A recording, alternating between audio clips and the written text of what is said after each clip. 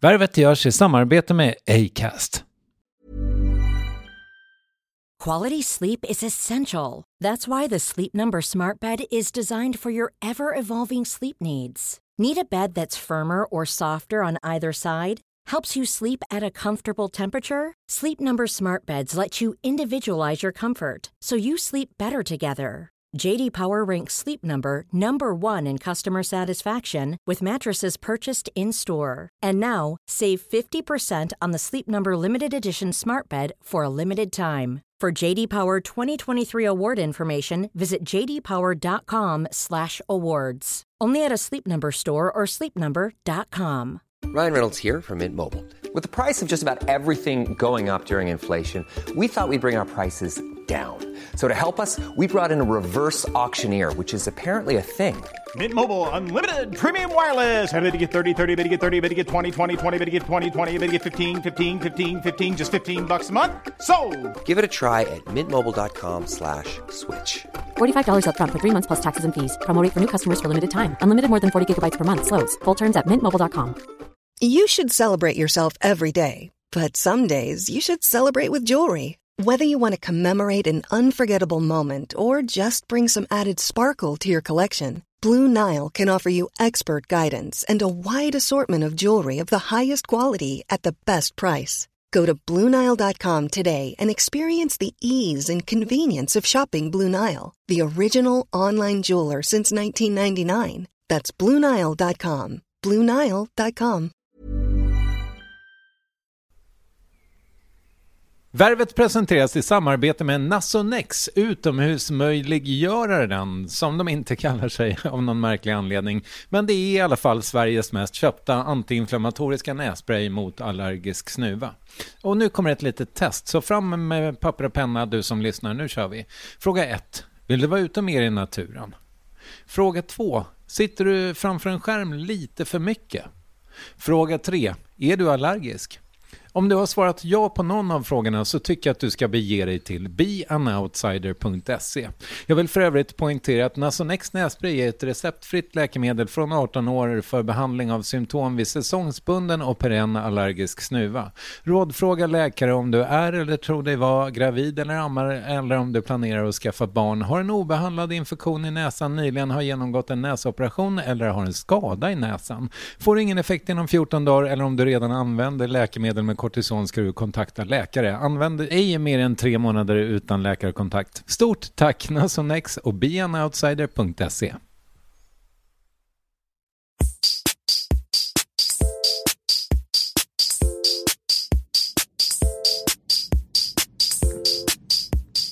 Värvet. Värvet. Värvet. Värvet. Värvet. Värvet.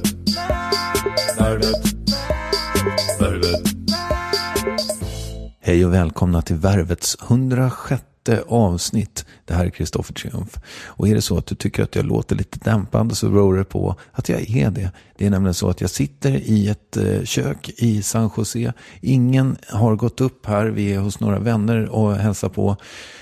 Så jag får helt enkelt hålla ner rösten lite. Men det är härligt att vara här kan jag säga. Tack Kalle och Hanna för att jag får vara det. Hur som helst. Dagens gäst heter Malena Ernman och det här är ett mustigt avsnitt kan jag säga. Väldigt härligt. Men innan vi går in på det så blir det lite reklam. Om det är så att du är sugen på den där fina Värvet-boken som precis kom ut så kan du gå in på Läkerolls Facebook-sida och tävla om en. Och boken är dessutom signerad av mig. Det är mycket enkelt. Jag tror man likar Läkerol först och sen skriver man varför man vill vinna boken. Och så kan man vinna boken. Tydligt. Jag har dessutom gjort ett par små filmer som man kan, kanske inte njuta av men i alla fall titta på där. Så sök på Läkerol Makes People Talk på Facebook så kommer det hela att ge sig av sig själv. Tack så mycket Läkerol för att ni finns. Och ni andra, gå in på Läkerols Facebook-sida. Läkerol Makes People Talk, det är det man söker på. Lycka till!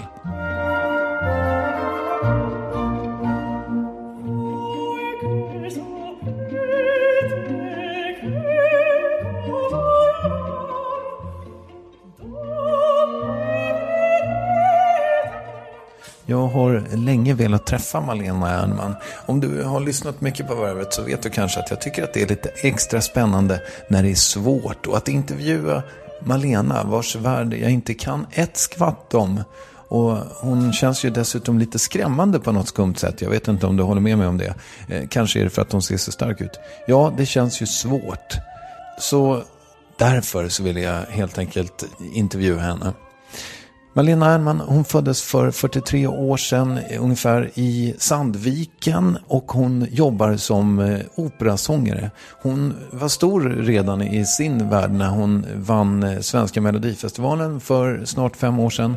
Och då blev hon vad Filip och Fredrik och hela Amerika brukar kalla för ett household name. Ett hushållsnamn helt enkelt som man känner igen ute i stugorna. Och om det där och mycket mer ska vi prata nu. Från ateljén i Vällingby den 20 november 2013, Malena Ernman. Varsågoda.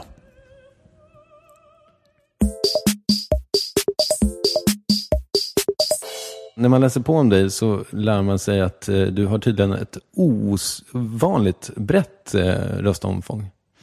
Ja, det sägs det. Jag har väl liksom lyckats komma på att det är min grej. Man ska ha sin grej. Ja. Min grej det är att sjunga och göra armhävningar samtidigt. Jag gör väldigt fysiska roller ute i Europa, men också att jag istället för att sjunga starkt som många operasångare gör, så sjunger jag högt och lågt. Tycker att jag gick den vägen istället och tjänar pengar på det. Och så är du bra uppmickad istället. Så behöver inte sjunga så starkt. Mikrofon finns inte. Gör inte det? Nej, det är det som är opera. Det är det som gör att operasångare oftast låter lite så här smålustiga när vi pratar. Du hör min röst. Jag sparar mig. Nej, men alltså vi jobbar upp en muskulatur i stämbanden som gör att vi hörs genom en orkester på 70 pers och ibland kör på 200 pers ut till en publik som är på 2000 pers. Och då det krävs ganska mycket arbete runt ungefär 20 års arbete innan man får upp den här konditionen och styrkan i rösten. Så att jag hörs väldigt bra, men däremot så sjunger jag inte Wagner och sånt där som jag oftast hatar att ens prata om. Ja, jag med. Ja, det gör du också. Ja, men vi kan prata om vårt gemensamma hat för nazister och Wagner. Ja, jag skämtade mest. Jag behöver nästan aldrig prata om Wagner. Vad skönt. Det kanske du slipper nu också. Om du verkligen känner att du vill prata om Wagner så finns jag här. Men varför hatar du Wagner? Jag hatar inte Wagner, men eller gör jag det? Det är väl kanske hos dig man får prata om sådana saker. Men jag sjunger annan musik och säger man att man sjunger opera så säger folk alltid jag hörde på Wagner, säger de. Jag tänkte, men Wagner har inte så mycket med mig att göra, för så sjunger jag aldrig Wagner och så gillar jag honom inte för att han var den första nazisten. Wagner skrev väldigt mycket. Han skrev att redan på den tiden så skrev han att judarna var ett problem. Och det anammade Hitler som då spelade Wagner. Och hade honom som inspirationskälla. Husgud. När levde Wagner då? 1800, slutet på 1800-talet. Så han fanns ju där redan då, musiken. Jag förstår. Har du lyssnat någonting på Värvet? Absolut, jag är stor fan. Jag har blivit jätteglad när jag fick frågan. Vad roligt. Det är kultigt och det är toppen. Det är verkligen imponerande. Vad kul. Jag brukar tacka nej till mässan, men det här gick inte att tacka nej till. För jag frågade dig för superlänge sedan. Det tog så lång tid för att jag är liksom aldrig hemma. Så att, och förmodligen så frågade personer som då inte hade direkt kontakt med mig. Min man Svante har ju superkoll på dig och så och jag också, men oftast är det liksom 5 led. Så har jag bytt agent i 3 år, 3 olika agenter. Oftast så går det genom en agent till en annan som då inte, som är sur på den tredje som inte vill svara, och sen så hamnar det kanske efter 3 månader hos mig. Men du är på Blixten? Ja, nu är jag på Blixten. Ja. Men innan dess var jag hos 2 andra också. Ska du gå på julfesten? Eller? Ja, jag har föreställning i Barcelona. Okej, jag var tvungen att säga då. Där är fint väder. Men vadå, är ditt liv så? Du är ändå småbarnsförälder, men du jobbar bara utomlands nästan. Nej, alltså jag är först och främst småbarnsförälder. Sen som nummer 10 på den listan, med allt, för det är du också, vet jag. Efter det, nej men jag är väldigt mycket förälder och därför tackar jag nej till det mesta utomlands nu. Jag tycker inte det är roligt att åka iväg. Däremot så skäms jag nästan för hur mycket jag älskar att stå på scen. Och det har jag väl lyckats inse att jag inte ska skämmas så mycket för det är ju det är ett roligt yrke jag har. Men däremot så tycker jag det är väldigt jobbigt att packa väskan, flyga. Jag hatar att flyga. Men alltså sätta upp en vardag var man än kommer. Även om det är Barcelona och det är 30 grader varmt, man kan bada havet och barnen tycker det är härligt att vara där, så är det ändå jobbigt. Det är läxor som ska göras. Jag måste liksom se till att vardagen funkar hemma också. Och det är svårt att släppa. Jag är en kontrollmänniska. Du tar med dig dem? De åker... Alltså jag försöker tacka ja nu för tiden till jobb under liksom novemberlov, påsklov, sommarlov och så. Så att jag kan se dem. Och nu är det är lite bättre nu än vad det var förut. För nu kan jag liksom välja lite mer vad jag vill göra.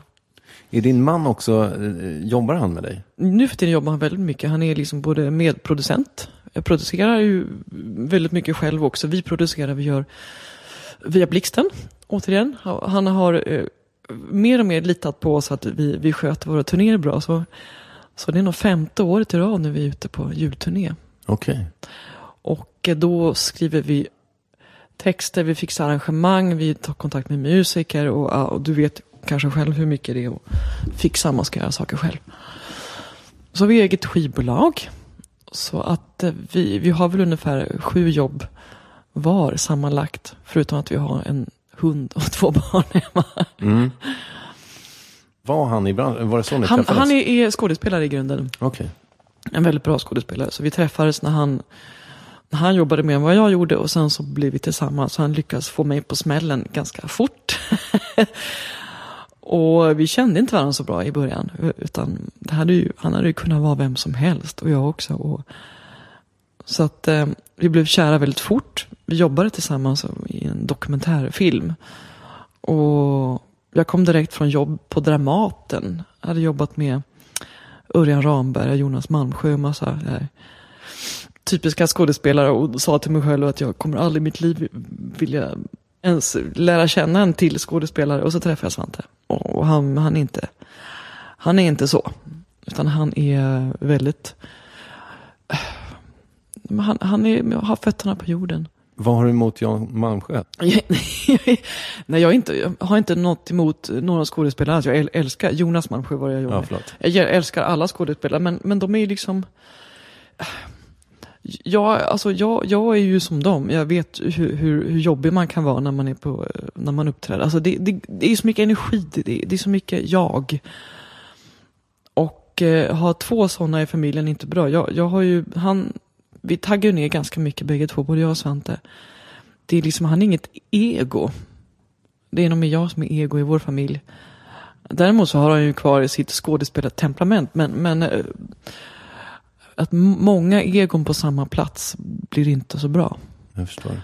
Så vi är nog bra för varandra, tror jag. Så Dramaten är en jobbig arbetsplats? Dramaten är intressant. Det är väldigt mycket människor som sitter på krogen och säger min fru förstår mig inte. Och då vill man ju säga till mig, kan ni gå hem då? Och förklara? Ja, min fru hon slänger ut mig och jag förstår, du sitter här. Jag skulle ju också slänga ut dig.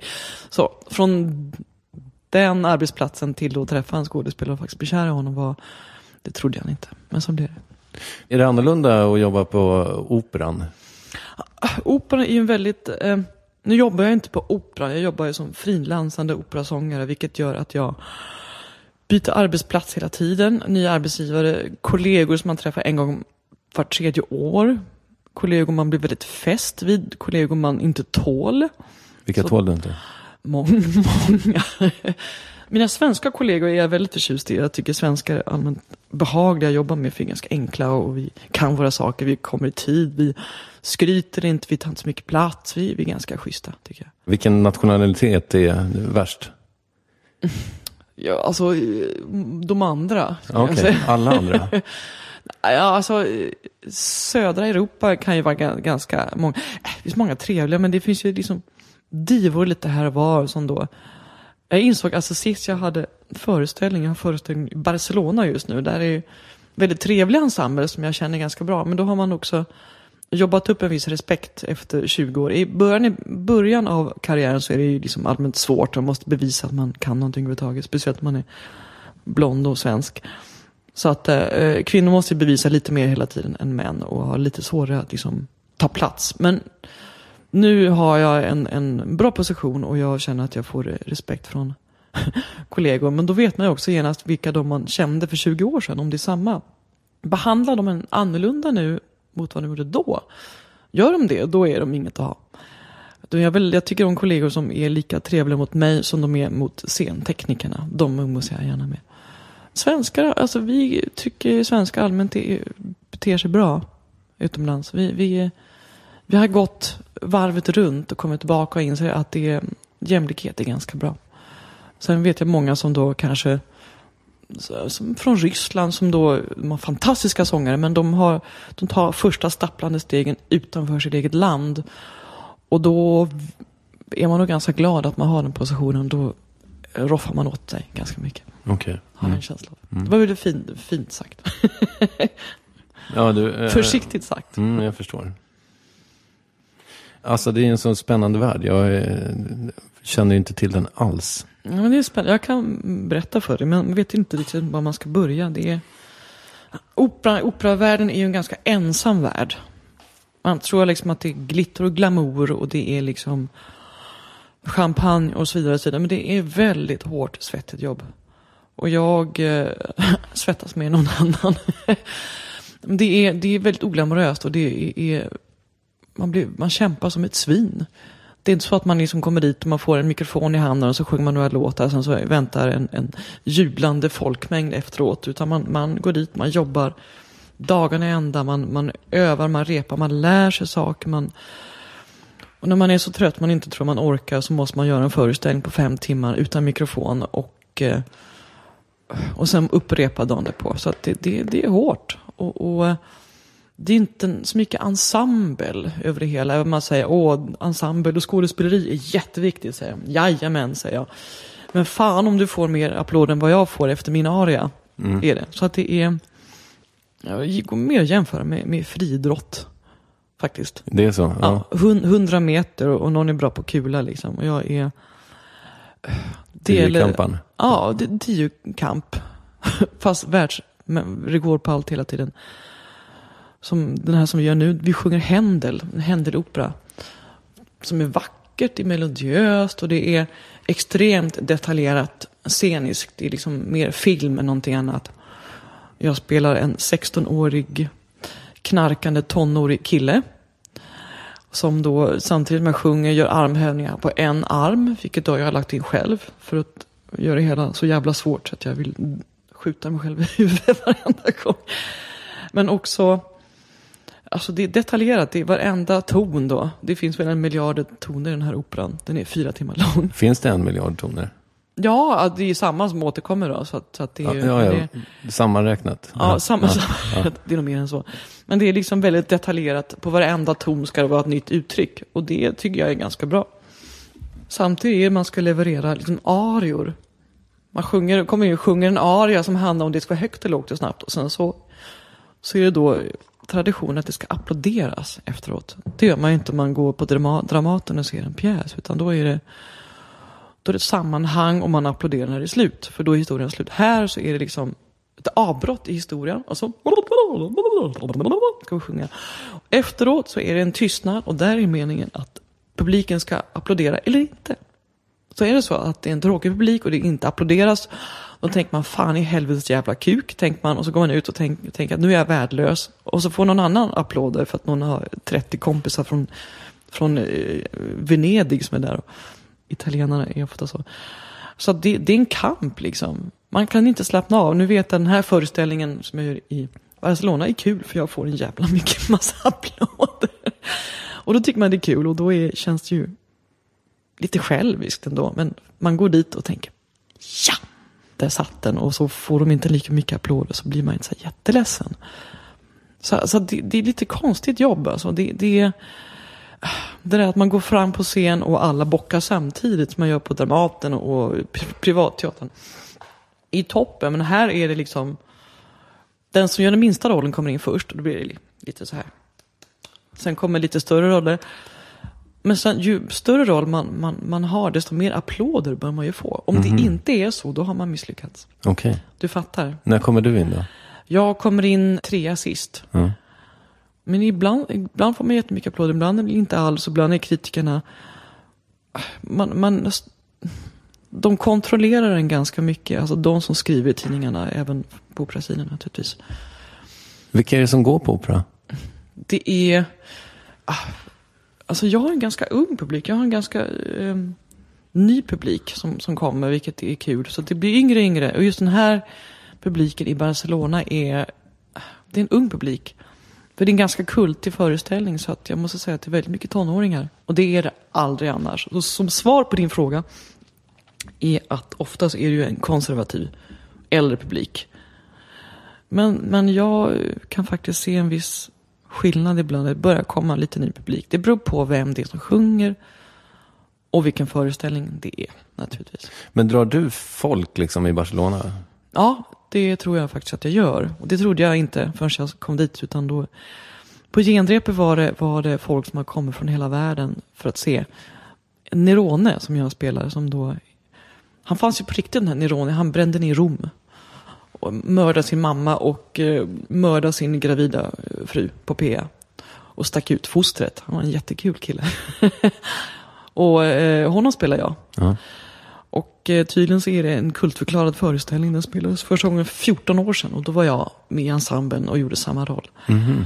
Så att det var väldigt kul att se en publik då som har hört talas om det. Sett det här på YouTube. Det finns mycket YouTube-klipp från föreställningen. Kommer dit och säger: vi ska komma och se Nerone, säger de. Operan heter Agrippina. Så att, ja. Du fick ett långt svar på en bra fråga. Varför blev det opera då? Misstag, tror jag. Alltså jag gillar ju inte opera från början. Jag tyckte opera var väldigt obehagligt att lyssna på. Tills jag insåg att det var svårt att sjunga. Och jag har ju liksom alltid sjungit i kör. Jag var ett väldigt nördigt barn. Du började, måste jag säga, supertidigt. Ja, jag började liksom spela någon slags fiol, vilket jag var väldigt lat med. Och det lät för jävligt många år, så att jag tröttnade. Men jag har alltid varit fascinerad av toner, röster. Jag forskade i röster, eller jag liksom spelade in röster. Inte bara sång, utan talröster också. Jag var intresserad av hur rösten, alltså låga, höga röster, och så spelade in dem på en liten bandspelare. Som säkert du hade när du var liten också. En sån här liten första, man trycker ner och så låter det. Där spelade jag in mig själv och så sjöng jag in stämmor med mig själv. Mm. Jag hade 2 likadana gamla bandspelare, så spelade jag in från en till en annan. Så sjöng jag lägsta stämman först. För ju tidigare den rösten kommer, desto mörkare låter. Så det använde jag, så jag la på stämmor liksom. Okej. När jag var 7-8. Wow. Vad sjöng du för låtar då? Folkmusik, det ABBA. Men sen också allt möjligt, Beatles, allt som min mamma lyssnar på. Och pappa, och sen så klassiska saker som jag hade hört. Jag härmade mycket. Så att jag hörde, försökte jag skriva ner och sen sjöng jag det. Och sen så arrangerade jag själv. Så att jag var väldigt autodidakt och väldigt tidig med sånt. Och var väldigt underlig. Måste jag väl säga. Ett stickspår. Mm. Är det din naturliga ögonfärg att titta på? Svar nej. Nej, den är lite... Du spelar väl inte in, du spelar inte in där, va? Jag spelar in allting. Ja. Säg ingenting till min man, för han föll från den där ögonfärgen för några år sedan. Jag har inte... Nej, jag skojar. Det är inte... jag är lite mörkare än så här. Ja. Men när man tappar linserna så är de väldigt lätta att hitta i handfatet. Så att jag brukar skylla på det. Ja, men det är bra. Just det. Du sa att du hittade det för att det var svårt. Ja, men alltså jag sjöng mycket i kör.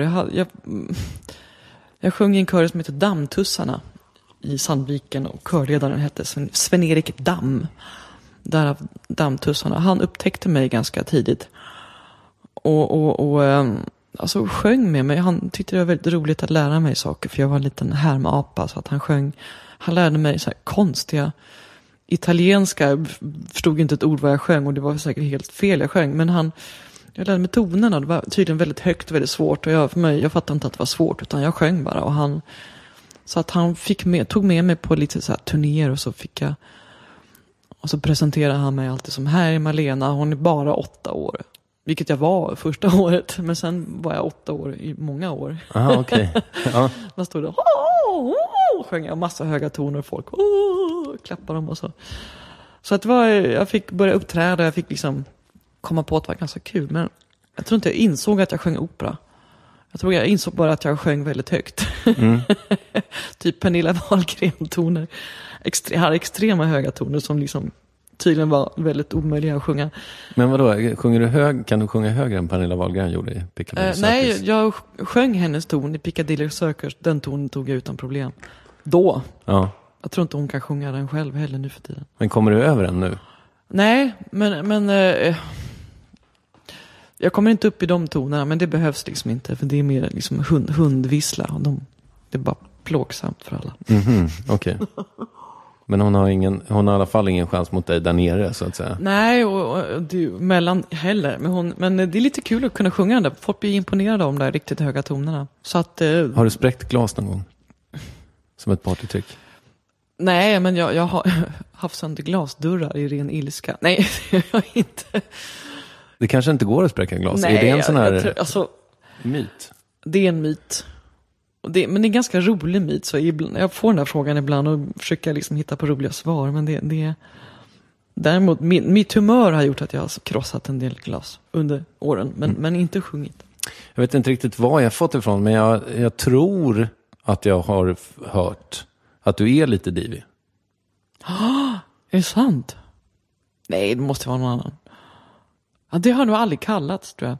Däremot, om jag någon gång blir elak och störd på någonting, så är det stress och att jag inte hinner med barnen.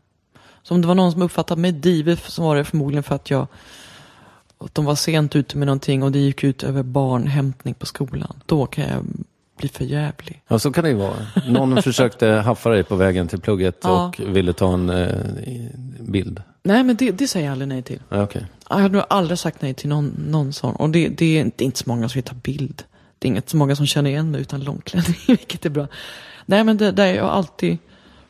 Jag säger aldrig nej till autografer. Jag säger aldrig nej till bild. Jag säger aldrig nej till sånt. För att det är bara trevligt.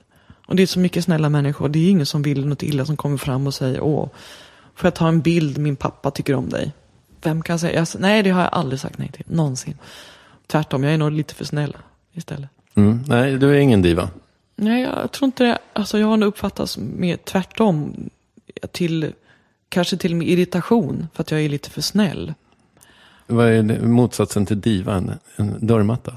Nej, men en sån som är lite för snäll. Jag kompenserar nog. Alltså, jag har blivit snällare efter Melodifestivalen. Eftersom jag blir ganska mycket igenkänd, så har jag nog blivit snällare. För att jag vet att jag måste passa mig. För att folk har mer koll på mig. Speciellt från min egen värld så är det liksom... Jag sticker ut så mycket ändå. Jag sticker ut så mycket som jag gör och har gjort att jag ber om ursäkt för mig. Så de som känner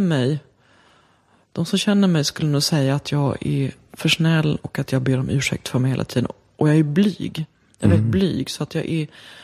Alltså, så här kan jag ju prata nonstop tills någon slår mig i huvudet. Men är jag liksom i större sammanhang med många människor, då blir jag väldigt tyst. Ställer mig längst bak, för det ligger i familjen. Min mamma och pappa är väldigt blyga också. Och ber om ursäkt hela tiden. Så att den här diviga delen har jag nog aldrig varit med om. Om de inte har ringt mig en morgon och jag står med ett barn, då blir jag en tigrinna. Jag förstår. Du sa ju det att du växte upp i Sandviken, vilket är lite jobbigt för mig att för det har jag nu läst mig till också. Men du föddes också där? Nej, men däremot så har jag var i Västerås på ett slags gig för inte så länge sedan. Och då hade jag läst på typ Wikipedia att du kom därifrån. Så då drog jag ett Malena Ernman-skämt som föll väldigt platt. Och nu förstår jag varför. För du är inte därifrån. jag gick i skola där. Ah, okay. Gick musikgymnasium och förlovade mig där. Och jobbade första åren. Men Men däremot är det ju bra när man är ute och turnerar och säger att man har liksom rötter lite här och var. Men jag är född i Uppsala, uppvuxen i Sandviken kan man väl säga. Och sen flyttade jag till Frankrike. Och innan dess har jag bott på väldigt mycket ställen. Och dina föräldrar din pappa är civilekonom och din mamma är något slags präst. Hon är en diakonissa. Vad är det för något? Är det någon skillnad? Alltså Diakonissa, är man chef? Diakonissa är... Abbedissa tänker jag på. Abbedissa, då är man i kloster. Ja. Då är man mamma, nunna i kloster. Jag har faktiskt bott i kloster i England så jag vet. Lite för mycket koll på det. Mamma ville förmodligen bli präst. För min morfar var hovpredikant. Min riktiga morfar har jag aldrig träffat, men den som jag kallar morfar, som jag kallade morfar, var hovpredikant och en högt uppsatt religiös ledare som skrev böcker, träffade påvar hit och dit. Det var liksom en ganska imponerande man, vars fru då gav upp sin journalist- och juridikjournalistkarriär för att vara hemmafru. Och han var emot kvinnliga präster, min morfar. Och det har inte jag fattat riktigt förrän sent om sidor. Så min mamma då, som ville vara som sin pappa, bestämde sig för att inte bli präst utan diakonissa, som då är den närmaste präst man kan komma. Men jag tyckte att hon skulle kunna bli präst. Jag har bråkat med min mamma i hela min uppväxt och varit liksom allmänt besvärlig och ifrågasatt saker. Och har man en mamma som är diakonissa då svär man mer än någon annan. Har man en pappa som är skatteexpert och ekonomiansvarig på Sandvik så slarvar man bort en blombok i veckan som jag gjorde. Ja, så har jag varit. Jag har varit ständigt uppkäftig tonåring med mina föräldrar. Är du det fortfarande? Ja. Nej då, jag har... Nu är det lugnt och skönt. När man får barn själv, då vet man ju liksom att de var ganska bra. Men de är i livet? Ja, de lever båda två.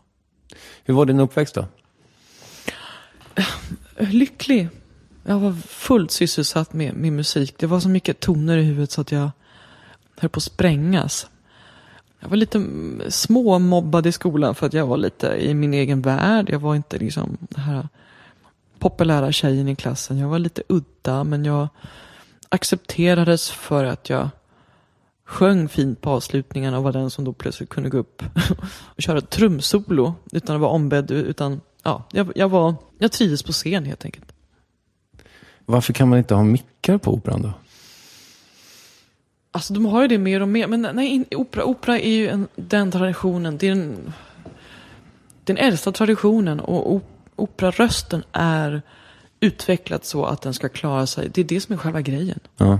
Själva grejen först och främst med opera, det är att det är omickat. Det är som det alltid har varit. Och därav att rösterna är stora. Att vi låter som vi gör. Det hör man inte när man pratar nu. Men när man väl sjunger, då har man jobbar med övertoner. Någonting som, nu ska jag inte sjunga för då kan du inte göra det? Gör det.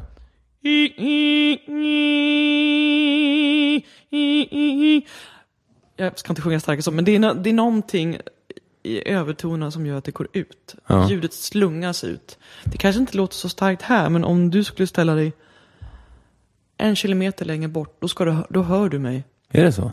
1 kilometer? 800 meter. Ja. Kan jag göra det där också?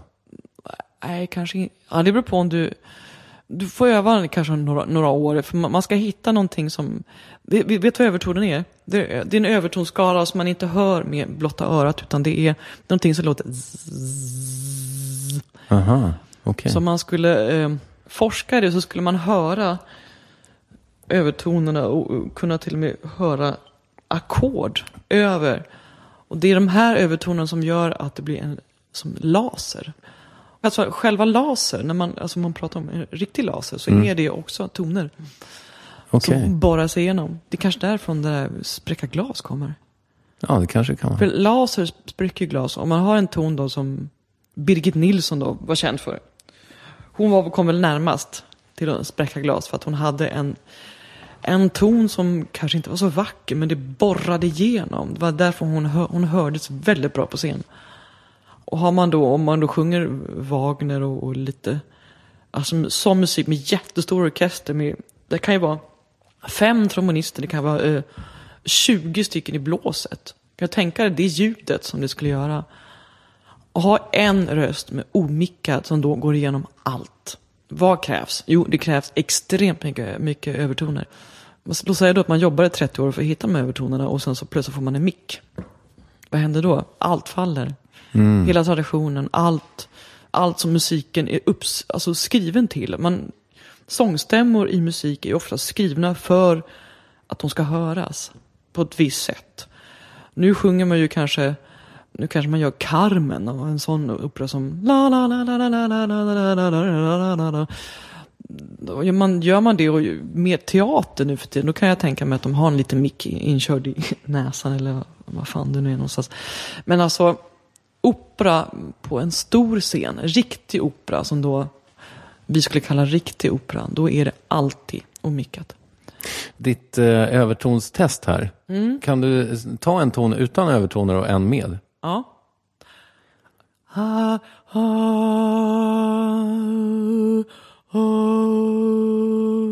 Är det med? Det är utan. Okej.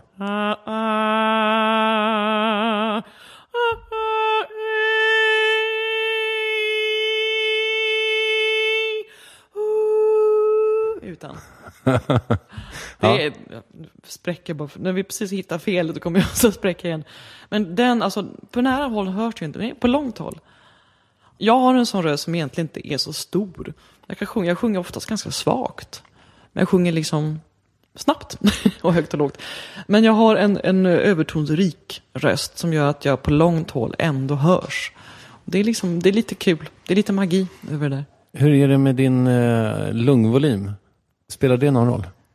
Nej, alltså det är mer magteknik. Man brukar säga att de som är bra på att simma under vattnet är bra på att hålla långa toner. Det är inte så mycket mer än så, tycker jag. Man ska liksom andas in. Och så ska man hålla andan. Och då är det bra att ha bra teknik. Att man kan hålla andan och sen hushålla med luften. Och på luften kommer en ton som då man natur kan hålla väldigt länge. Men det beror på vad man sjunger. Sjunger man jazz till exempel, då kommer det ut mer luft än ton. Då kan man inte hålla andan alls. Hur mycket övar du? Alltså jag måste öva. Jag önskar jag kunde säga att jag är lat, men jag måste ju hålla igång. Men just nu så tränar jag med kondition, kroppskondition än sång. För att sångtekniken har jag ganska bra. Men jag övar, alltså operasångare måste vara i bättre form än vad folk tror. För att vi springer så otroligt mycket på scen. Samtidigt som då vi inte har den fördelen som musikalartister har, att vi har mikrofon. Utan vi måste vara, tror vi rör oss lika mycket som dansare ofta. Många av oss i alla fall. Och måste samtidigt slunga ut en ton. Så vi måste hela tiden se till att vi sjunger i den riktningen. Det kan ju se ganska fånigt ut ibland när man står på scenen. Så här, hur mår du idag? Tack, jag mår bra. Och så måste man då titta på motspelaren och så sjunger man dit. Och det blir Du vred på huvudet här. För att visa liksom. Man måste ju sjunga utåt mot dirigenten och det ser ju oftast skitfånigt ut. Vi var lite grann på din uppväxt. Ja, men jag har en förmåga att prata vidare. Ja, och det gör ingenting. Det är jättehärligt. Det tycker jag man ska få göra. Men jag bara tänker, hur kom det sig att du inte gick... Alltså varför hamnade du i Västerås? Det var en ren tur. Jag bodde i Frankrike innan där. Pappa fick jobb i Orléans. Och då flyttade hela familjen dit. Och vi bodde där i 2 år. Och sen så vantrivs alla utom jag. Som då hade typ pojkvän, typ jazzgrupp, typ skulle börja amerikanska skolan i Paris. Så jag var otroligt lycklig och hade liksom allt på gång. Jag hade gjort slut med en idiot till jag blev kär i en klarinettprofessor på konservatoriet där jag gick. Men vänta, hur gammal är du här? 15. Jaha. Han var nästan 30. Ja. Och han fick sparken och det var en stor skandal. För att vi var par. Men han var en idiot visade sig. Så jag hade precis blivit av med den här förskräckliga mannen. Och, men var du brådmogen eller? Alltså nej, inte egentligen. Jag är ganska sen i utvecklingen. Allt från att inte ha hållit någon i handen i Sandviken. Jag var ingen pojkvän alls. Jag var liksom, hade inte tid med någonting. Jag var inte intresserad alls. Men det lät ju inte som det var så poppis heller. Nej, och så hamnade man i Frankrike. På ett halvår så hann jag blondera håret, skaffa BH och börja ha lite så här utmanande kläder. För att jag upptäckte då att killar tittade på mig. Vilket vi inte hade gjort innan. Det hände ganska mycket där ganska snabbt. Och så träffade jag den här Bruno Kitar hette han. Och jag blev så vansinnigt kär i honom. Han såg ut som en så här grekisk gud med, du vet. Så man tror att italienare, så han var halvitalienare och musikalisk, vacker, rolig och mycket, mycket äldre. Jag följde som en fura och stod och väntade på honom utanför liksom konservatoriet där. Jag var 15 år gammal.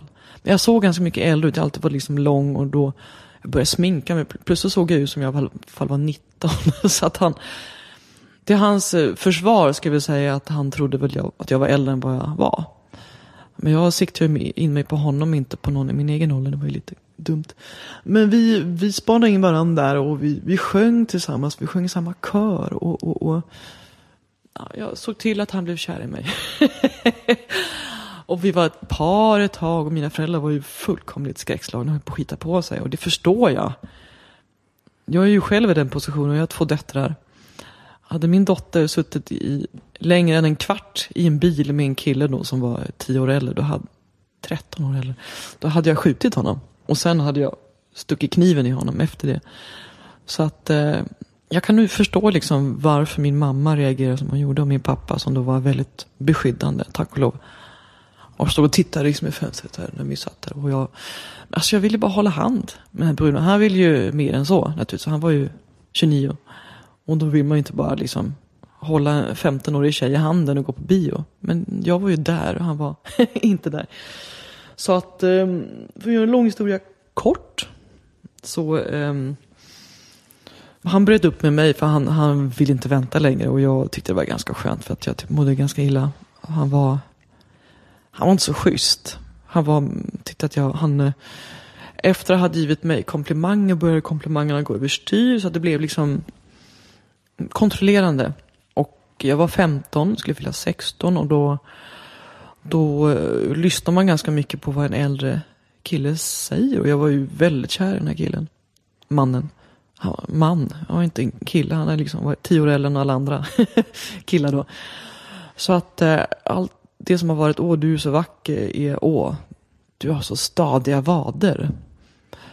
Jag älskar din nacke. Den är stark och tjock. Du vet, alltså kommentarer som då man börjar, vad menar han egentligen? Och jag försökte liksom rätta mig efter det han sa. Jag tänkte väldigt mycket och försökte analysera och förmodligen menar han inte så mycket mer. Man tänkte väl att han skulle hjälpa mig genom att säga då att jag behövde bli av med mitt tonårshull. Ja, du fattar vad som händer då. Tonårig tjej som då, men om jag slutar äta då löser det alla problem. Och det gjorde jag naturligtvis då för så många tonårstjejer går igenom en sån period. Jag tog mig ur det genom att ringa och prata med en äldre väninna som bodde kvar i Sandviken. Och som tack och lov, hon var 6 år äldre och då pratade med mig ganska mycket. Pratade med mig ur mycket av det här. Men jag pratade inte med mina föräldrar. Jag pratar med dem nu. Min mamma vet om vad som händer nu. Men det tog många år innan jag liksom erkände att jag mådde väldigt dåligt. Men lång historia kort.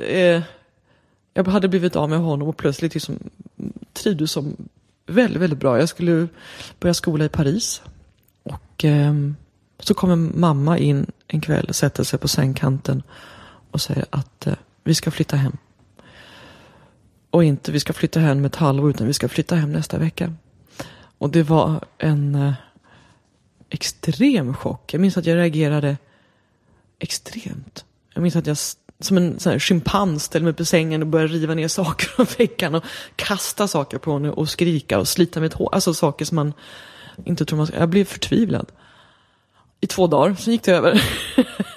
Men där hamnade jag i Västerås. För Västerås var den enda skola som tog emot mig. För vi kom på väldigt sent att vi skulle åka hem. För alla i familjen mådde ganska piss. Min lillebror gick på ett dagis där de inte Där personalen satt och rökte i 8 timmar. Sen kom föräldrarna och hämtade dem. Och han for ganska illa. Så att vi åkte hem.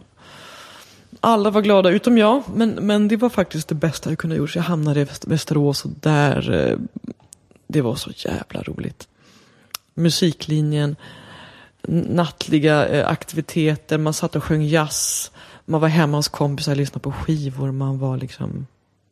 Det var en ny rolig era i mitt liv. Jag måste bara följdfråga på Bruno. Du sa att han fick sparken. Ja.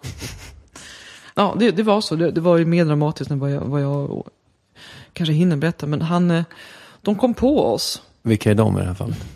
Alltså, lärarna på skolan, de som då som hade makten på skolan, på Conservatoire d'Orléans, konservatoriet i Orléans. De hade sett oss på en restaurang, de hade sett oss kyssas. Och de hade sett, så hade någon följt efter oss. Ja, rykte sprids ju. Jag var ju liksom svenskan, liksom, la petite suédoise. Och han var liksom känd för att ha liksom, förmodligen vad jag förstår efteråt, smak för yngre tjejer. Och han kallades upp efter ett tag. Alltså vi smög med det här ganska länge. Både för mina föräldrar. Jag sa att jag var hos en kompis som heter Veronique. Och sov över när jag egentligen sov över hos honom. Så det var mycket smygande. Men de kom på det och sparkade honom. Det var nog ganska jobbigt för dem. Han flyttade sen till Paris och fick ett annat jobb. Så det var inte... Han är fortfarande liksom ensam och barnlös. Jag undrar om det är för att han är en psykopat. Att det var fler som kom på det. Men ni har ingen kontakt? Nej.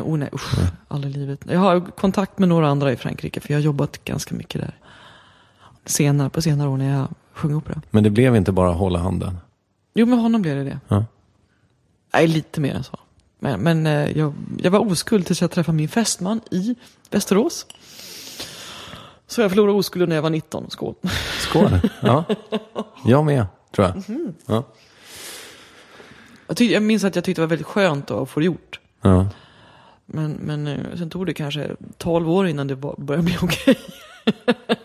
Oj, ja. Men så är det. Tjejer utvecklas liksom vi tar. När vi är 40 är det toppen. Grattis. Tack. Till det då. Tillbaka till Västerås. Det var en underbar tid. Ja, det var väldigt kul. Och men jag tog väl igen ganska mycket av det jag missat innan. Och det var mycket musik, men det var också liksom kompisar och killar och liksom jag levde ut ganska mycket och jag bodde inneboende hos en familj som då ringde mina föräldrar och sa hon är aldrig här, vi vet inte vad hon kanske är ute och knarkar, sa de, vilket det var också. Vilket det var jämt. Nej, jag tänker på att jag aldrig dricker. Men har du aldrig druckit? Jo, men gud, absolut. Men jag blev full. Jag hade min första fylla när jag var 18 och var innan jag förlorade skulden. Så blev jag full på ett nunnekloster på en körresa. Men där blev jag så väldigt full så att jag var sjuk i flera dagar. Och sen var jag ganska avskräckt. Jag vet när man är så här törstig och det är varmt ute och man dricker ljummet rödvin. Inget bra, kan jag säga. Och jag kräktes rännsten och de bar hem mig och så fick missa konserter. Sen så vill jag inte dricka rödvin på flera år.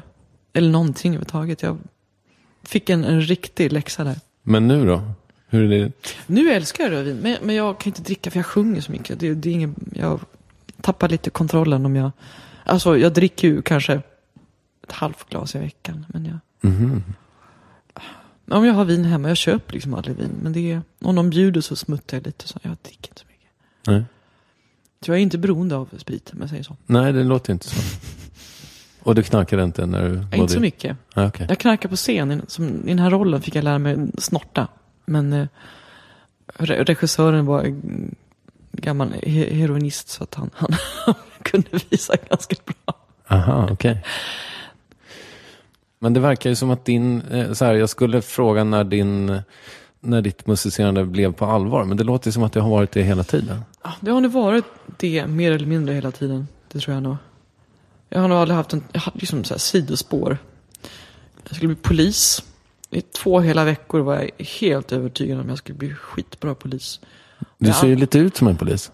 Ja, men jag är halvblind och så har jag ingen körkort. Så att jag hade inte... Men jag Jag tycker om rättvisa. Jag är väldigt mycket mot mobbing. Och jag har haft folk i min närhet som har blivit väldigt mobbade under min uppväxt. Jag har väl liksom på något sätt... Jag försvarar människor. Jag är väldigt liksom beskyddande, tror jag. Och det kanske var där det kom, tror jag. Har du spöat någon gång? Jag har slagit ner killar som varit äldre. Det var en kille som var väldigt dum mot min lilla syster när jag var liten. Och hon var 5-6. Han var 12-13. Slog ner henne i sandlådan. Och jag satt i vårt köksfönster och såg det här. Hon var 6, jag var väl 8-9. Jag tog ett baseballträ och slog honom i huvudet med det. Åh, för fan. Hur gick det med honom? Inget bra. Han dog? Nej. Då önskade att han hade gjort det. Men jag var ganska glad att han inte gjorde det. Jag slog honom i huvudet med det. För han var för jävlig. Slår en litet barn i en sandlåda. Han tittar sig omkring. Så att ingen skulle kolla. Och så sparkar han på henne. Och min pappa var där också. Min pappa då, som är en väldigt tyst och snäll och blyg person. Han blev så jävla arg. Först gick jag ut och slog den här killen, Mats hette han, i huvudet. Tappade en tand. Jag minns att han blödde väldigt mycket. Men det var inte nog. Min pappa var ju så arg. Så han jagade honom i hela området. Jag har aldrig sett honom göra någonting sånt sen där. Så han och de råkade bo granne med oss då. Mats som var känd för att vara liksom feg. En stor kille. Feg usling då, som hade en kumpan som hette Kenneth. Och som var hjärnan i den här duetten. Så att duetten. Så Kenneth bestämde vad man skulle göra. Mats slog. Klassiker liksom. Men jag minns att jag såg rött. När folk säger att de kan bli arga och se rött. Men jag vet inte om de har varit med om det. Har du varit med om att se rött? Nej, jag har nog inte sett rött. Nej. Förmodligen är det blod man ser. Man blir så arg så att det svartnar för ögonen. Och det minns jag att det gjorde för mig. Så nu fick du ett långt svar. Svar är ja. Jag har slagit ner. Men inte i vuxen ålder? Jo, men det har jag gjort.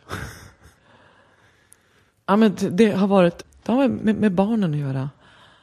Man blir ju väldigt beskyddande. Du har ju barn själv. Och man blir väldigt beskyddande. För den där kärleken är ju så enormt stark. Jag minns att vi var på väg hem från sjukhuset, tror jag var. Med min förstfödda dotter, Greta. Som då var... Jag hade gjort någon koll. Hon var några veckor gammal bara. Och man liksom åker omkring i den här Volvon då som man har. Och man åker jättelångsamt genom stan. Man tror att fort det kommer hända någonting. Du kan känna igen det här. Och då kommer en bil som bara kör på. Så vi liksom undviker den här bilen med bara någon millimeter. Och liksom kör sidan. Det är en kvinna som sitter och pratar telefon. Jag minns inte. Man minns bara att jag tänker, nu jävlar ska jag döda henne. Jag får säga det här i radio helst. Och jag flyger ut. Alltså vi var ju väldigt nära krockade. Hon kom ju fort. Det hade ju kunnat bli en rejäl smäll. Men Svante var väldigt snabb att köra liksom ner i diket typ. Jag slänger mig i bilen, sliter upp dörren, hennes dörr, sliter ut henne i armen. Jag lyfter ut henne och säger, du höll på att döda oss din jävla. Och så kommer någonting. Och jag slår henne inte, men jag håller henne. Och jag är ganska stark. Och hon står där med telefonen. Jag skulle prata med min son. Jag skulle prata med min son. Jag skulle prata med min son. Skriker hon liksom helt hysterisk. Och jag höll på att slå henne. Men jag håller henne liksom i halsen, tror jag. Det är sån där man ser som Hulken gör. Man lyfter och så. Jag höll henne. Jag tror jag lyfte upp henne så. Så man ska inte reta mig, tror jag. Nej, det låter inte så. Jag är väldigt snäll, men jag är som Baloo. När Baloo väl blir arg, då ställer han till ganska mycket skada, tror jag. Jag tror jag har sett dig på gym någon gång också. Har du? Ja, eller jag har tränat i 2 omgångar på Kungsholmen. Jaha. Hela 3 veckor. Ja, men vi har säkert stött på varandra där. Jag tränade på Fitness 24/7, men det känns för billigt för dig. Nej, alltså jag tränar på Sats. Ja, precis. Ja, men jag tror jag har varit en kort vända på Sats också. Ja, men där brukar jag vara. Jag kan tänka mig det. Hur mycket tränar du då? Nu tränar jag ganska mycket. Jag går på gym i Barcelona, men det är mest för att må bra, för så. Jag tränar för att behålla musklerna, inte för att bygga. Men jag har ganska lätt för att bygga armmuskler tydligen. Jag springer just nu. Jag springer mycket för att hålla kondition och lyfter lite. Har du stått på scen hela vägen liksom? Ja, det har jag. Till och med när jag gick i skolan, vilket inte var så jättepopulärt. Jag har väl liksom jobbat med 10 saker samtidigt. Alltid. Och jag har sagt ja till allt. När jag gick i skolan, jag har gått ganska många liksom utbildningar och förmodligen inte avslutat hälften av dem. Men jag har jobbat under tiden. Samtidigt som jag gick på Akis, Musikhögskolan i Stockholm, musikerlinjen eller solistlinjen, så satt jag i radiokören och jobbade på Oscarsteatern som dansare och mimare. Mm-hmm. Du dansar också? Mm. Jag har fuskat mig till det mesta. Jag har sagt att kan du dansa? Ja, säger jag. Så går jag hem och övar lite och så går jag dit och så säger jag att jag dansar. Men jag har dansat.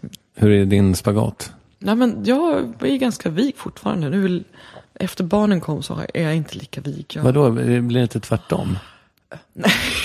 Jag trodde bäckenet luckrade upp sig på något sätt. Alltså, nej, är det så? Jag har ingen aning. Men jag trodde det.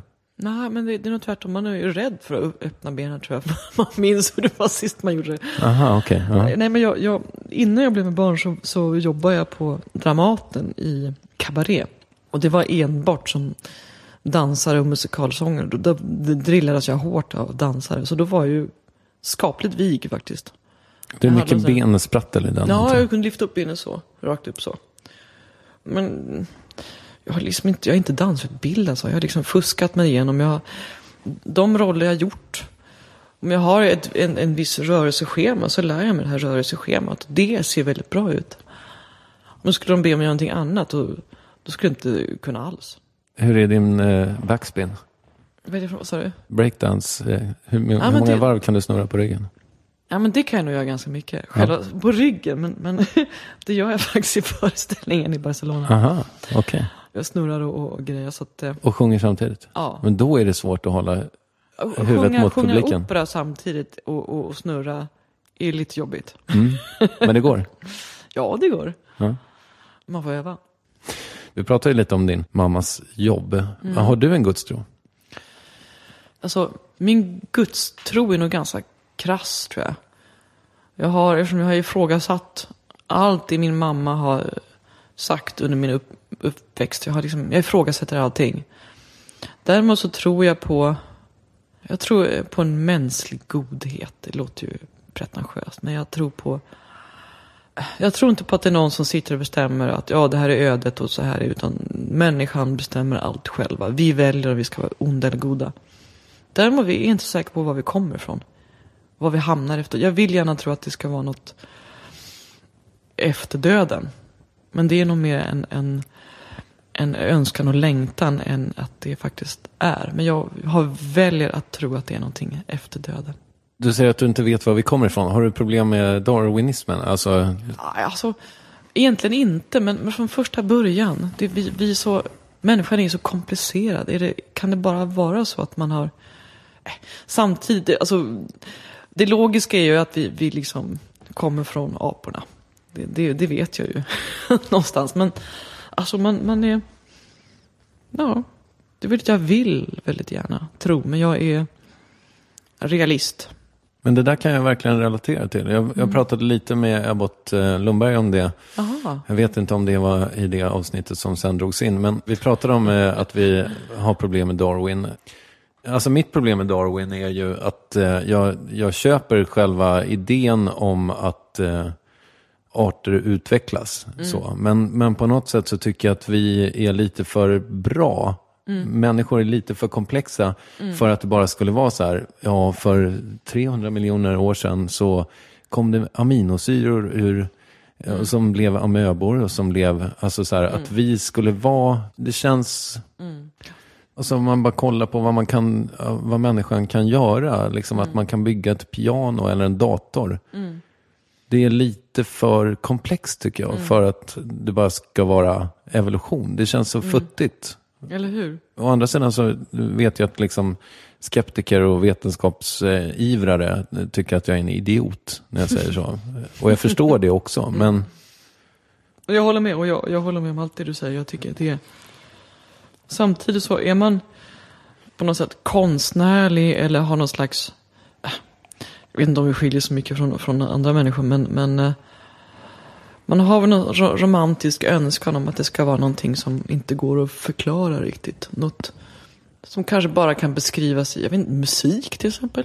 Eller bara vacker text, någon känsla, tavla. Det är väldigt konstnärliga igen som de flesta av oss har. Som önskat det var något mer än något lättförklarat. Eller lättförklarat, men ja, du förstår. Men speciellt efter döden önskar man ju att det var något. Ja, det gör man. Lite mans.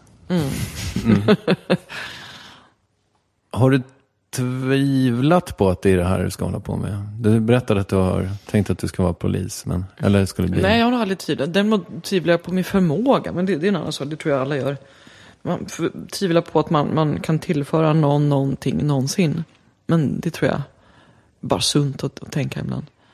Och jag slås av det varje dag att, men gud, jag håller på med ett yrke. Det här är inget viktigt.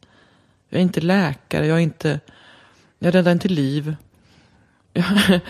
Jag åker inte ner till liksom jordbävningsdrabbade och tsunamidrabbade områden och räddar liv. Liksom, vad gör jag för någonting? Jag sjunger. Vad är det? Och man märker ju, ibland så får man ta sig ner på jorden. Man märker många kollegor och jag själv självklart också, alla inom konstnärliga yrken, vi tar oss själva på väldigt stort allvar. Jag tycker det är pinsamt ofta. Man tycker att man och så sitter man och pratar om musik och hur det är så jobbigt att komma hit och jobba. Det är så jobbigt och det sitter i sminket och då sminkar och det tar så lång tid och jag kommer hem så sent. Vad håller jag på med? Vad klagar vi på? Jag har ett yrke, jag får pengar för det. Jag får applåder, jag får liksom göra det jag vill göra. Och det gäller alla inom det här yrket. Vi är till för publiken. Vi ska vara jävligt glada att vi har jobb på en publik som vill se oss ofta. Så att det tänker jag nog på varje dag. Tvivlar på att man ens ska hålla på med det här. Men så vet man att det är ju, vi behövs också. Publiken behöver oss. Människor behöver musik. Människor behöver underhållning. Och då får man ju liksom se det ur ett annat perspektiv. Och då blir det bättre. Men det är ett väldigt bra sätt att komma ner på jorden igen efter en föreställning. Man tycker liksom, man är så uppfylld av det man har gjort och tycker man är så jäkla bra. Då, inte alltid. Men när allt kommer omkring är det bara underhållning. Det är inte så viktigt. Fast det låter ju lite jobbigt att om du tvivlar, eller liksom om du har de tankarna varje dag. Nej, det har jag absolut inte. Men då när det behövs så är jag nog lite för bra att ta ner mig själv på jorden snabbt och gå vidare. Jag har väldigt svårt att njuta av det jag har gjort. Att vara stolt. Men det är också småbarnsmamman i mig att nej, nu är jag hem till barn och barnen skiter i vad jag har gjort. De tycker bara jobbigt att jag är borta och de tycker opera är ganska jobbigt att lyssna på. Ska du sjunga sån här opera, säger de.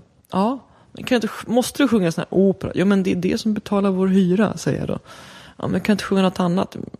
Nej, jag kan inte det. Och då barn ställer bra frågor ofta. Men du har ju sjungit andra grejer. Jag har ju sjungit, jag säger det. Men jag är faktiskt den som har sjungit. Nej, men du låter likadan hela tiden, säger de. Vilket de säkert har rätt i. Men du, det här med, jag tänker mig i alla fall att vi ska beröra det faktum att du var med i Melodifestivalen. För var det liksom ett svårt val för dig? För det är ju väldigt atypiskt, antar jag, för din yrkeskår. Alltså det är typiskt för mig att säga då att det inte var ett svårt val. Hade inte Svante stoppat mig ett tag och så någon gång så fick jag för mig att det var han som sa att jag skulle vara med, men han säger att det var inte alls så. Han säger att det var jag som bestämde. Jag tror att det var, alltså de frågade mig ganska länge. Både Fredrik Kempe och Christer Björkman var på mig och frågade och jag sa, okej, men då vill jag bara sjunga pop. Så jag, vilket var idiotiskt, för det finns ju många här som sjunger pop bättre än vad jag gör. Typ alla. Så jag sa, bara jag slipper sjunga opera. Ja, sa Fredrik Kempe. Och kommer de den här låten som var då allt annat än pop. Och jag tänkte, men gud, det här låter ju... Det kommer vara jag kommer göra bort mig, kommer vara pinsamt. Men självklart säger jag, för jag säger ju alltid ja, fast inte utan att tänka. Så att, när jag väl hade bestämt mig så var det ganska lätt att tacka ja. Ångrar du dig? Nej. Då gjorde jag det. Alltså innan deltävlingen i Malmö, där jag gick vidare, så tänkte jag, vad i helvete har jag gjort? Jag har förstört min egen karriär, jag har förstört mina barns liv, jag har gjort bort mig, och Marcus Larssons stora loska. Nu så jag älskar Marcus Larsson, utan honom skulle livet vara ganska trist. Men jag var ju liksom loskan, och jag var ju en loska. Det var ju hemskt, jag skämdes och jag tyckte det var hemskt. Och sen så... Men vänta, det här förstår jag inte. Min första deltävling var i Malmö 2009. Det var då jag gick direkt till final. Men då hade jag ju fått höra att jag var ju beredd att åka ut på en gång och ta konsekvenserna av det och kanske inte få någon jobb för resten av livet. Så att jag tog ju en enorm risk att vara med. Inte bara liksom för Melodifestivalen, men för min egen karriär, min egen seriösa karriär som jag då hade. Men jag tog den risken och tänkte att vad som än kommer ut av det hela, så har jag lärt mig något i alla fall. Men sen gick det bra. Den delen vet jag ju, men Marcus Larsson inblandningen så att säga. Ja, men han har ju alltid den här veckans loska. Veckans stjärna och veckans loska. Jag tror jag var hans loska i 4 veckor. Mm-hmm. Vilket jag tar som en stor komplimang. För han har oftast rätt liksom. Jag tycker att det var väldigt roligt. Nej, men det hade ju kunnat gått helvete. Det hade ju kunnat lika väl kunna åka ut på en gång och så hade man ingen kommer ihåg det. Men nu tänker jag tillbaka på själva tävlingen och det som hände efteråt, så var det ju väldigt roligt. Jag var väldigt förvånad, väldigt lycklig, väldigt chockad och det ställde till det för mig när jag själv sen vann. För jag hade ju liksom... Jag hade först inte räknat med att jag skulle vinna. Så jag hade ju kontrakt utomlands. Jag hade konserter. Jag var tvungen att hoppa över. Det var massa strul. Men det tyckte jag samtidigt lite charmigt att jag hade inte en tanke på att jag skulle vinna. Utan alla andra hade ju liksom helt rakat i kalendern utom jag. Så då så, ja, men jag kommer ju åka ut till dig. Så jag åker till Frankfurt och har där Liederabend. Vilket jag hade dagen efter jag hade vunnit. Hade jag konsert i Frankfurt. Så min agent var så där halvglad. Ja, säger han. Nu ska jag hem och ringa runt till arga människor och boka av. Men jag har aldrig ångrat en sekund. Sen fick han sparken? Nej. Sen sparkade hon mig. Nej, vi sparkade varandra. Ja, okej. Det var en hon. Förlåt, jag tyckte du sa han.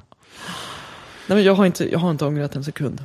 Vad skönt. Nej, men det är en ny publik. Jag säljer skivor. Jag får producera själv. Jag liksom sätter upp en egen opera nästa år.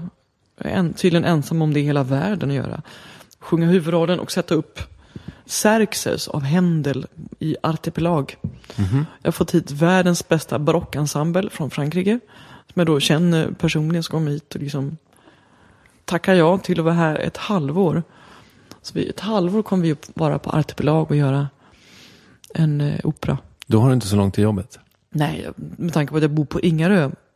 Så det är ännu närmare. Aha, okej. Okay. Då kommer jag bo på Ingarö. Ja. Sommarstuga där. Men det är ju fantastiskt. Och det är ju faktiskt lite tack vare Melodifestivalen. För att det måste finnas en publik för att kunna finansiera det hela. Och jag har en stor publik och jag hoppas att den publiken kommer. Hur påverkades dina gager efter Melodifestivalen? Ja, men jag fick väl upp gaget direkt efteråt. Jag menar, samtidigt det året jag vann måste jag faktiskt säga till mitt försvar. 2009, då hade jag ju massa gratiskonserter som jag tackade ja, som jag hade tackat ja till innan jag vann. Som jag fullföljde. Men däremot så var det ju vissa då som utnyttjade att jag hade blivit väldigt populär och la in lite fler konserter som då tydligen också var gratis. Okay. Bland annat på Gotland. De placerade mig på en camping. Min enda vecka som jag hade ledigt med familjen och de tyckte att det var helt okej. Jag blev rosenrasande för jag sjöng gratis och sen så fick jag bo på hotell och då stod det i tidningen efteråt kanske därför du fick det, den stora divan Ernman hon tog så mycket betalt så att hela festivalen gick i krasch eller något sånt där stod det. Vilket egentligen betyder att jag gjorde 2 gratis konserter och sen så bad jag snällt om att få bo på hotell i 2 nätter. Vilket jag fick. Och då, det klarade inte deras budget? Nej, de tyckte det var lite för mycket. Och så att I learned the hard way. Jag förstår. Hörru, för oss som inte är så inne på opera då, hur börjar man? Tycka om eller sjunga? Nej, jag tycker om, tänker jag mig. Allt är ju liksom inte opera. Man säger liksom, en opera så, det är opera. Men opera är en väldigt liten del av klassisk musik. Och jag älskar klassisk musik. Jag skulle kunna sätta mig och lyssna på en orkestersymfoni av Brahms. Det är inte opera, det är klassisk musik. Så man ska alltså hårdra det hela. Jag lyssnar själv inte så mycket på opera. Jag tycker väldigt mycket om att lyssna på klassisk musik. Men då lyssnar jag hellre på en mässa av Bach till exempel. För att meditera, för att sätta sig ner och gråta till exempel.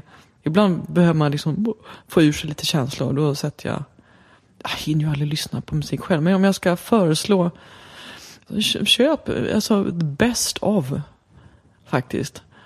För det är inte för inte som någon har valt ut någonting som de tycker är väldigt bra. Och då är det oftast, skulle du fråga mig skulle jag säga någonting helt annat. Men alltså best of Bach?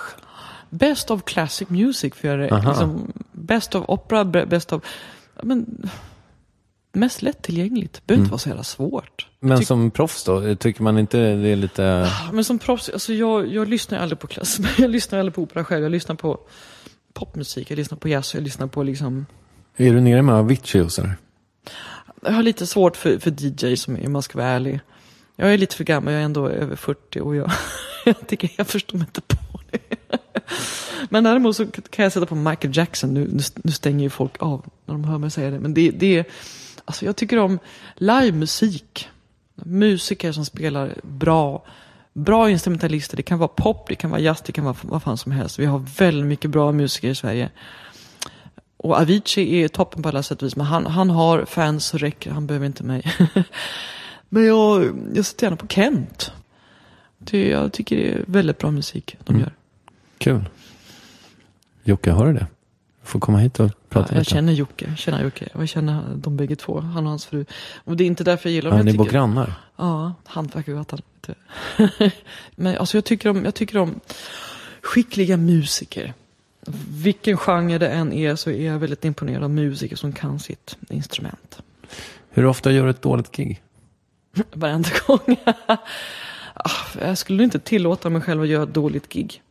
När jag var yngre gjorde jag, under en tid när jag precis hade fött barn och ammade och jobbade samtidigt, då var jag inte 100 någonstans. Speciellt inte i knoppen. Så då var jag inte nöjd med det jag gjorde. Jag var trött. Och för att sjunga opera, man måste ju vara 100%. Man kan liksom inte göra halvdant. Sjunga jazz, återigen, man kan komma in och vara lite halvbakfull och hes. Då låter man oftast bättre. Men inom opera då måste man vara så jävla bra form. Och har man då en bebis som inte vill sova, inte om du varit med om det själv, man blir inte pigg och det sätter sig på rösten direkt. Sover man inte ordentligt och man blir trött, man har inte fokus, man har ingen styrka, kroppen är... Ja, så några småbarnsår har jag liksom förträngt. Okej. Så. Ja. För det var också en fråga om du har grejer som du skäms över att du har gjort. Ja, det har jag. Men alltså, samtidigt så lär man ju så mycket av... Jag har gjort så mycket knasiga saker. Som att liksom en halvtimme innan komma på att jag ska dansa samtidigt som jag sjunger. Och hoppa i vattnet i dal. Alltså jag har mycket saker som jag bara kommer på. Jag är väldigt spontan. Jag är fullständigt galen. Hoppa i vattnet i Dalhalla var det jag har festival i Dalhalla varenda år. Och har som tradition att hoppa i vattnet. Varenda år. Det är nu var 5:e året i rad nu i somras. Och det började med första året att någon slog vad om att jag inte skulle kunna hoppa i. Och jag vann en 100 och sen så har det fortsatt liksom. Okay. Och nu så publiken som kommer dit, som är ganska många, första frågan jag får är: hur ser baddräkten ut i år? Eller liksom, ska du bada? Men de vet att jag alltid badar. Jag avslutar alltid med att bada och då ställer sig 4000 personer upp och filmar. Så det är väldigt kul. Okej. För då får du vara i baddräkt. Ja, det är väl då jag ångrar mig när jag ser bilderna på baddräkten. Jag valde det just det året. Men det är alltså... Visst skäms jag, visst ångrar jag mig. Men det är alltid en ny erfarenhet. Kan man säga. Är du feminist? Absolut. Fråga mig inte hur, men självklart. För du har ju skrivit saker om genusdebatten i operavärlden. Ja, jag har men då märker vi, det har ju ingenting med opera att göra, för opera är liksom som det är. Men det har ju att göra med hur män är mot kvinnor runt omkring. Och det har jag missförstått, så att säga. Ja, men kvinnliga rollerna, jag skiter i jävla operaroller. Det enda jag bryr mig om, det är hur kvinnor behandlas bakom scen, på scen. Och nu är det ju så att de flesta roller är ju manliga, även inom teatern. Och det finns väldigt många fler kvinnor än män som sjunger. Bra, hör jag på att tillägga. Men om man säger, alltså, ofta är det ju också så inom teatern, kvinnor inom teatern, det är lite så inom sång också, operavärlden, att det är, rollistan är liksom en sopran, en tjej, och sen är det man, och sen en gammal amma på slutet som någon dag ska få spela. Det är lite orättvisor, som vi har fler kvinnor i världen som sjunger än män. Så att det är väl snarare där jag var och fiskade lite, och hur jag blivit bemött när jag var yngre. Och är man då 25 och kommer som blond svenska till liksom Paris, då är det inte många som frågar vad jag tycker. Och man får liksom dirigenter vill gärna bjuda på middag. Jag har varit med många gånger som män då har försökt utnyttja det faktum att de vill ha mig som sällskap på middagar mer än liksom ge mig en bra roll som jag faktiskt kan göra bra. Jag har varit med om att ha fått massa roller av en viss dirigent och har det kontraktet, och så kommer jag dit ett år senare när kontraktet då börjar gälla, och då är jag gravid och nyförlovad och blir av med roller plötsligt. Så att det är väl snarare det jag har protesterat mot. Ja, det förstår jag. Har du sett någon förändring då? Nej, alltså för mig själv, absolut. Men det har att göra med ålder. Det har inte att göra med att det har blivit bättre. Utan operorna är oftast operor. Det är mansdominerat. Nu är det oftast väldigt många homosexuella som har chefsposter. Men det kan ju vara sexistiskt på sitt sätt också. För de engagerar kanske vackra unga män. Så att för kvinnor har det väl inte ändrat så mycket, tycker jag. I Sverige, vi har ju många kvinnliga chefer i Sverige. Vår operachef är ju kvinnlig till exempel. Så att vi har ju kommit längre naturligtvis. Men då tycker jag också man ska passa på att prata om när man får. Kommer du hålla på med det här tills du dör? Jag kommer hålla på med det tills någon säger åt mig att sluta. Jag skulle mycket väl kunna tänka mig att sluta nästa vecka och hålla på med teater bara. Film, teater. Jag tycker det är väldigt kul att spela teater, och jag tycker att det är... Ibland tycker jag nästan jobbigt att behöva sjunga också. Men jag håller på så länge jag har fysiken och kunna göra roliga fysiska roller på scen. Jag har en roll som kommer upp nu. Du kommer aldrig kunna gissa vad det är för roll. Om 3 år kommer det sättas upp en ny opera om Frankenstein. Som kommer att ha världspremiär och åka runt i USA. Och jag har blivit typecastad. Det är vi 4 på scen, och då ska du försöka gissa vem jag spelar. Jag vet inte ens vad jag har att välja mellan. Det är Frankenstein, det är doktorn, det är vackra damer, och det är liksom sånt. Jag är monstret. Det är ju liksom den som Robert De Niro spelade i den här Mary Shelleys originalversion. Så jag får ju sådana roliga roller. Får man göra sådana roller, det är jättekul. Man slipper spela den här unga, oskuldsfulla, vackra, vilket jag aldrig har spelat egentligen. Men om jag gör så här, det sista jag gör i min karriär är att spela monster, så är jag ganska klar. Ja. Du var ju med i Molanders, va? Ja, men där spelar jag ju mig själv typ. Det är okay. Så svårt. Men det var väldigt roligt att vara med, och kul att jobba med skådespelare. Men det blir mer film och tv om du får välja själv? Ja, det skulle vara väldigt kul. Jag vill ju spela actionfilmer. Skulle vara jävligt bra som kvinnlig polis, tror jag. Väldigt bra. Det ligger dig nära om hjärtat kanske? Ja, man slipper köra bil. Men varför tar du inte körkort? Jag hinner ju inte. Jag hinner faktiskt inte. Men nu har jag skyllt på det väldigt länge. I början så hade jag kunnat hinna innan barnen kom, men nu hinner jag faktiskt inte. Kanske innan jag fyller 50. Är du fåfäng?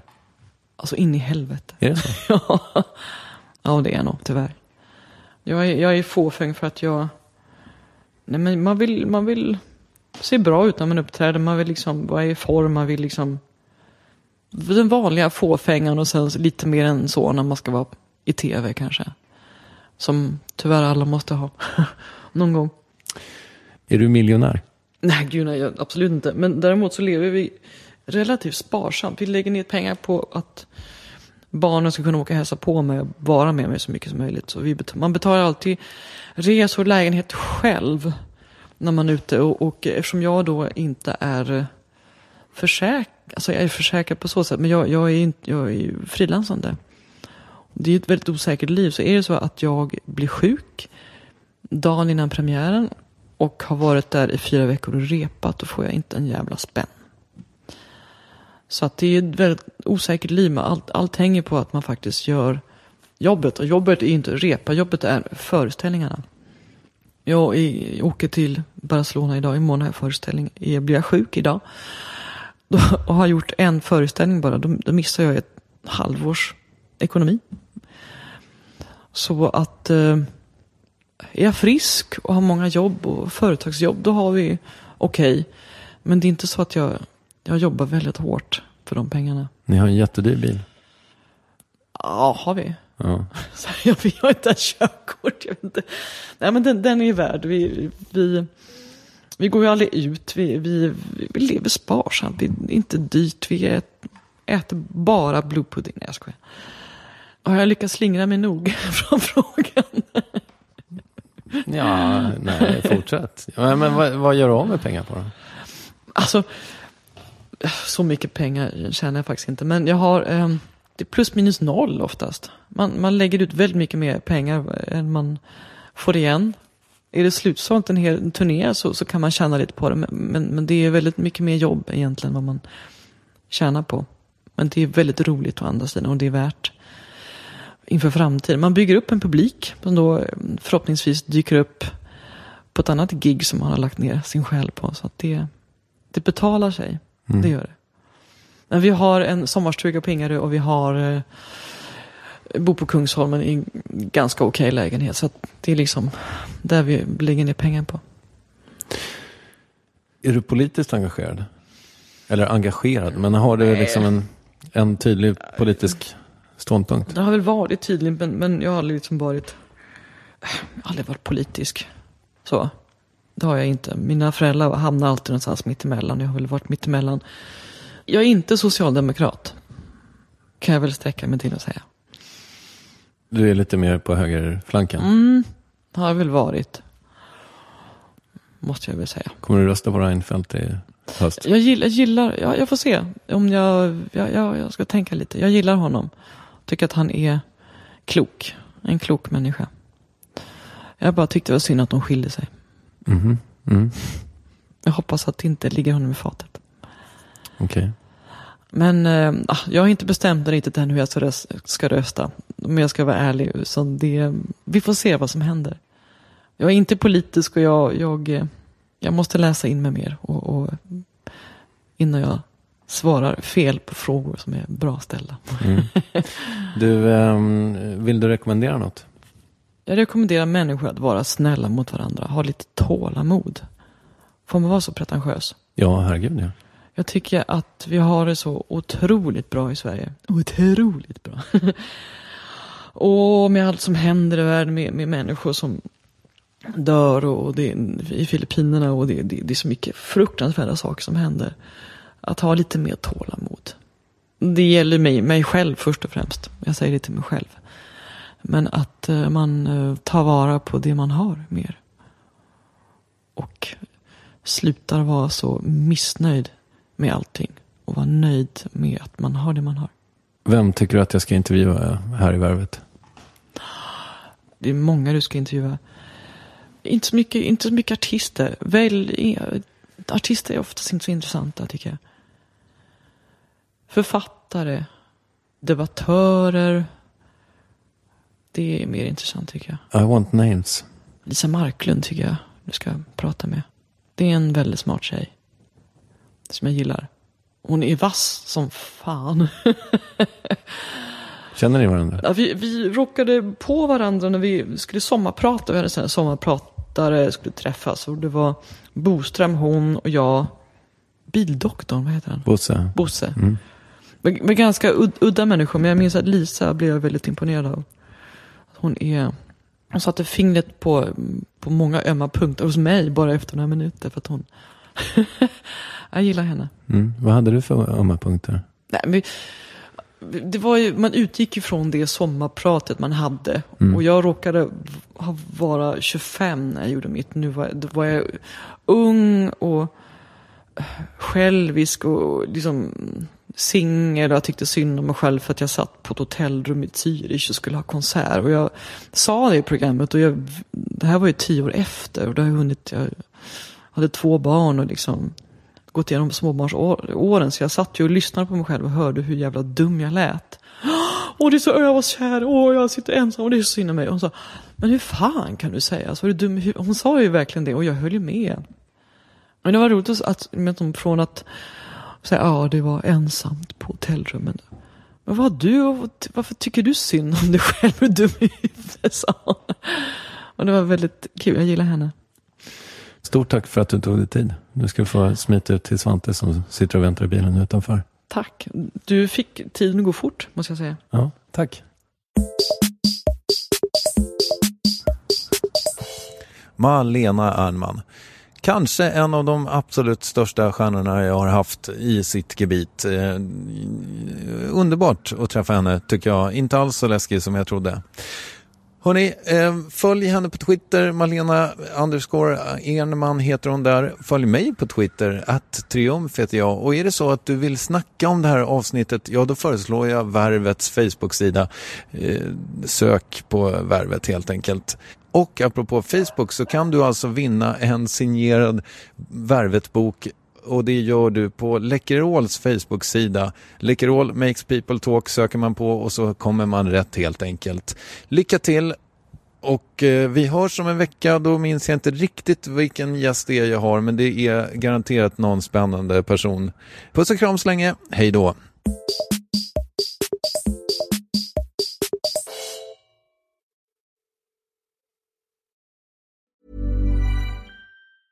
Hi, I'm Daniel, founder of Pretty Litter. Did you know cats tend to hide symptoms of sickness and pain? I learned this the hard way after losing my cat, Gingy. So I created Pretty Litter, a health monitoring litter that helps detect early signs of illness by changing colors, saving you money and potentially your cat's life. Pretty Litter is veterinarian developed, and it's the easiest way to keep tabs on your fur baby's health right at home. Go to prettylitter.com and use code ACAST for 20% off your first order and a free cat toy. Terms and conditions apply. See site for details. Even when we're on a budget, we still deserve nice things.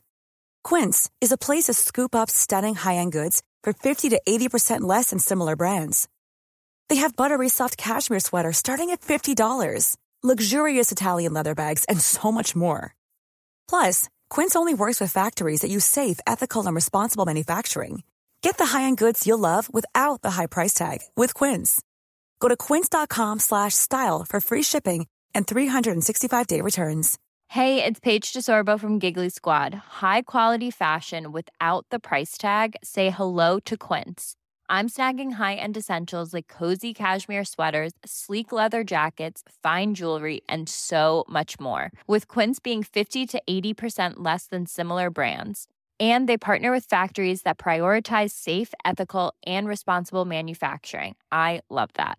Luxury quality within reach. Go to quince.com/style to get free shipping and 365-day returns on your next order. Quince.com/style.